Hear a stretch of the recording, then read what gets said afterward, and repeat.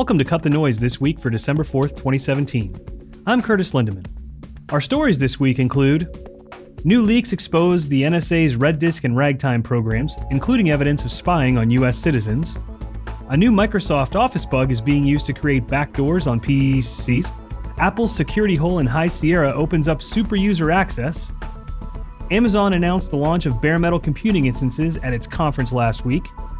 A controversial study claims smartphone addiction alters the brains of teens. And Lockheed is working on laser cannons for its fighter jets. Let's get started. In two articles posted by ZDNet last week, two highly classified NSA programs were exposed to the public after a virtual hard disk image was left unprotected on an Amazon server. One program named Red Disk is a program run under the U.S. Army Intelligence's Security Command, also known as INSCOM, which is a division of both the Army and the NSA. Red Disk was envisioned as a highly customizable cloud system that could meet the demands of large, complex military operations. The hope was to provide a consistent picture from the Pentagon to deployed soldiers in the battlefield that included satellite images and video feeds from drones on terrorists and enemy fighters. Unfortunately, the system turned out to be slow, crash-prone, and difficult to use. One memo from 2014 by soldiers in one deployed brigade said that the system was a major hindrance to operations, as reported by the Associated Press. The system could draw in vast amounts of intelligence documents, videos, and audio from several sources, some fed directly from the NSA. The second program, named Ragtime, collects the contents of communications such as emails and text messages under the authority of U.S. surveillance laws. Prior to this exposure, there were three known versions, all of which were targeted at gathering intelligence on foreign targets, including terrorists, nuclear states, and foreign governments. In the latest document shown to ZDNet and dated November 2011, there were at least 11 versions of Ragtime, including one called Ragtime USP, which stands for U.S. person, such as a U.S. citizen or lawful U.S. resident. Americans are generally protected from government surveillance under the Fourth Amendment, which protects the people from unlawful search and seizure. Only a small fraction of NSA staffers have the appropriate security clearance to access Ragtime's databases. The data stored in Ragtime's databases are so sensitive that their very existence is compartmentalized. As an added bonus, aside from the information on Red Disk and Ragtime, the disk image also contained other sensitive files, including private keys used for the system to access to other servers on the intelligence community's network. News of these leaks comes just weeks after Congress has to pass reforms or a reauthorization of the U.S. government's surveillance laws.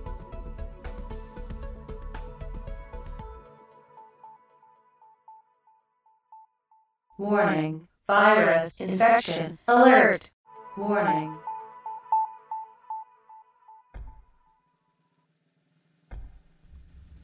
TheHackerNews.com last week posted an article about a recently disclosed vulnerability in the Microsoft Office suite that lets hackers install malware on targeted computers without user interaction.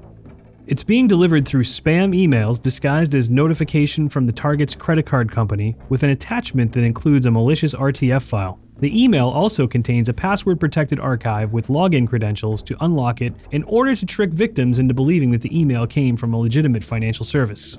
Security researchers at Fortinet first spotted the malware and dubbed it Cobalt because it uses a component from a penetration testing tool called Cobalt Strike. Cobalt Strike was developed as a tool to create a covert presence in the target environment once it's been exploited. It also has tools to allow it to change what it looks like each time it's used to prevent detection. The vulnerability that the newly identified malware utilizes to get into a system is a memory corruption issue that allows unauthenticated remote hackers to execute malicious code on a target system. The vulnerability impacts all versions of the Microsoft Office and Windows operating systems. Microsoft has already released a patch update, the link for which is provided in the notes for this podcast.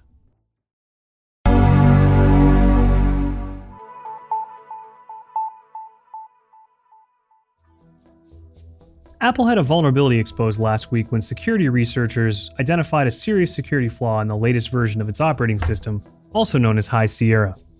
The exploit identified on Tuesday, November 28th, is a way for attackers to gain super user, also known as root access, to any Mac running High Sierra. The steps to execute the exploit as well as a temporary fix were posted by security researchers the same day.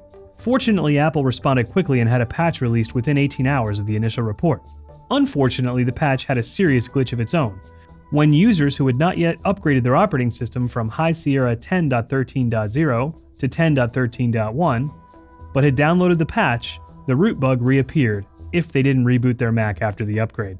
Apple has added a warning to its security update page as of this morning, Monday, December 4th, that states if you recently upgraded from macOS High Sierra 10.13 to 10.13.1, reboot your Mac to be sure that the security update is applied properly. The moral of the story is if you have a Mac and you're running High Sierra, make sure you get upgraded to 10.13.1 and reboot after the upgrade.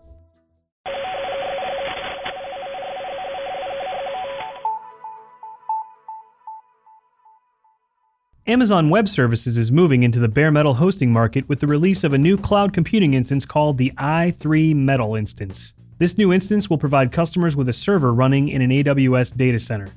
It's intended for applications that require a ton of raw power or require a physical server. This new instance provides two Intel Xeon E5 2686 V4 Broadwell processors running at 2.3 GHz, a total of 36 hyper-threaded cores, plus 512 gigs of RAM and 15.2 terabytes of SSD-based NVMe local storage. Each instance will have access to a high-speed networking link with up to 25 gigabits of bandwidth. AWS says its bare metal servers will be able to access all of the features available to virtualized instances, including its Elastic Compute Cloud, Elastic Load Balancing, auto-scaling, CloudWatch, and auto-recovery. Amazon announced that the service was available for public preview during its Invent conference last week.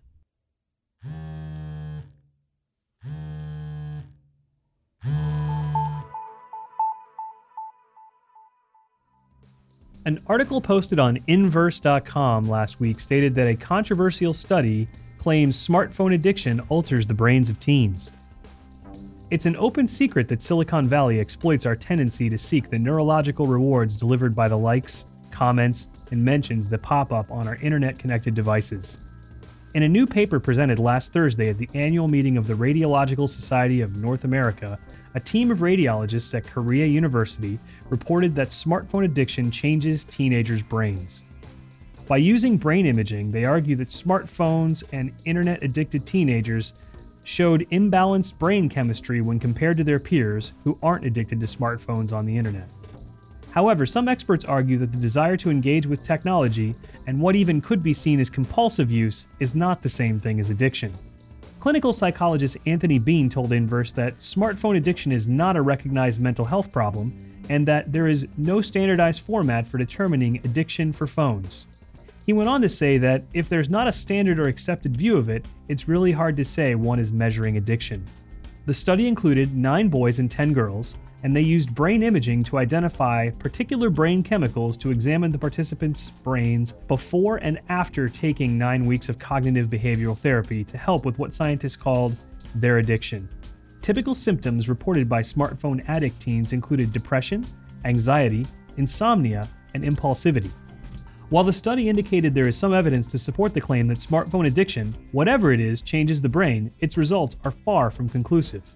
Chris Ferguson, a psychology professor at Stetson University, said that the findings look pretty marginal and that the study was too small to draw definitive conclusions with a sample size of only 19.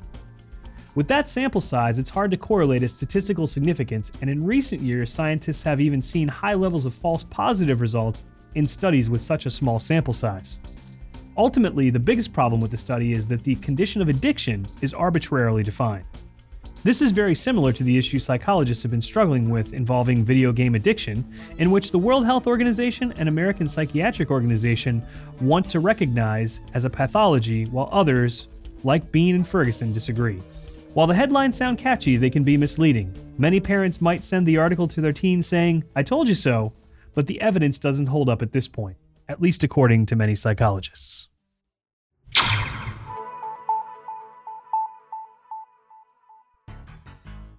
And now a fun one.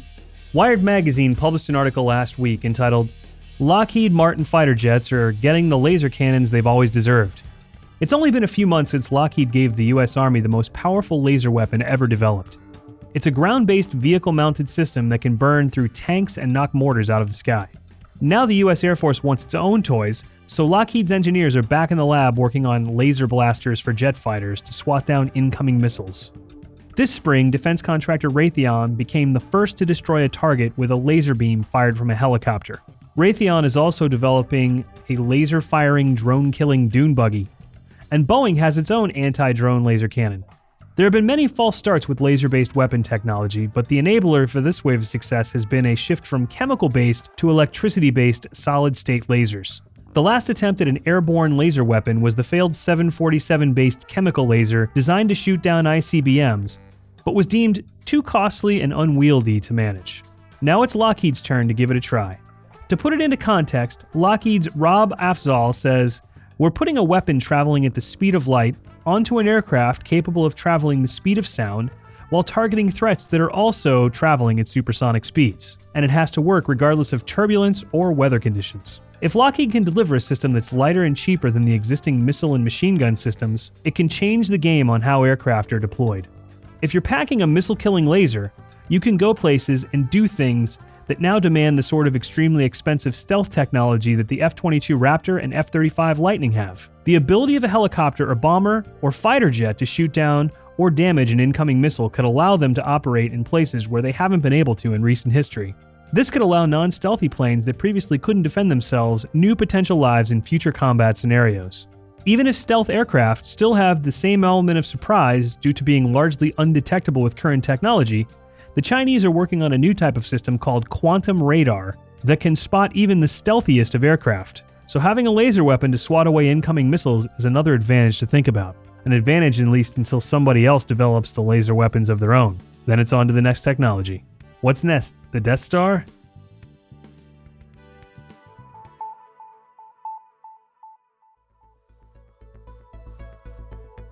And now to follow up on a few articles from last week. Regarding the article about the Intel chip security flaw, it appears there are now nearly 20 manufacturers with support links on the Intel security article, the link for which can be found in the notes for this podcast. Apple is conspicuously absent from the list, and while its computers were not vulnerable to a similar attack found back in May, it's unclear if Apple's equipment is exposed to this new exploit. Apple remains quiet at the time of publication. Intel's also published a detection tool, the link for which is included in the notes for this podcast, that supports Windows Server 2016 and 2012, Windows 10, 8.1, and 7, as well as Linux. Following up on the FCC's net neutrality repeal article from last week, since the announcement of the FCC's scheduled vote to repeal net neutrality on December 14th, it's been speculated that a significant number of posts in favor of the action were posted fraudulously or misrepresented. The New York Attorney General's office has been investigating this alleged activity and has posted a website that will allow you to search the FCC site to determine if your name was used to falsely post in support of the SEC's pending repeal of net neutrality. The link for that website is included in the notes for this podcast. We've received a great deal of feedback from our growing listener base over the last few weeks, and we greatly appreciate it. Please keep the feedback coming by visiting cutthenoise.info and posting your thoughts. Cut the Noise was recorded at Round Tower Global Headquarters in Kenwood Tower, Cincinnati, Ohio. Audio mixed and edited by Vince Lombardo. And I'm Curtis Lindemann. This has been Cut the Noise, Weekly Edition.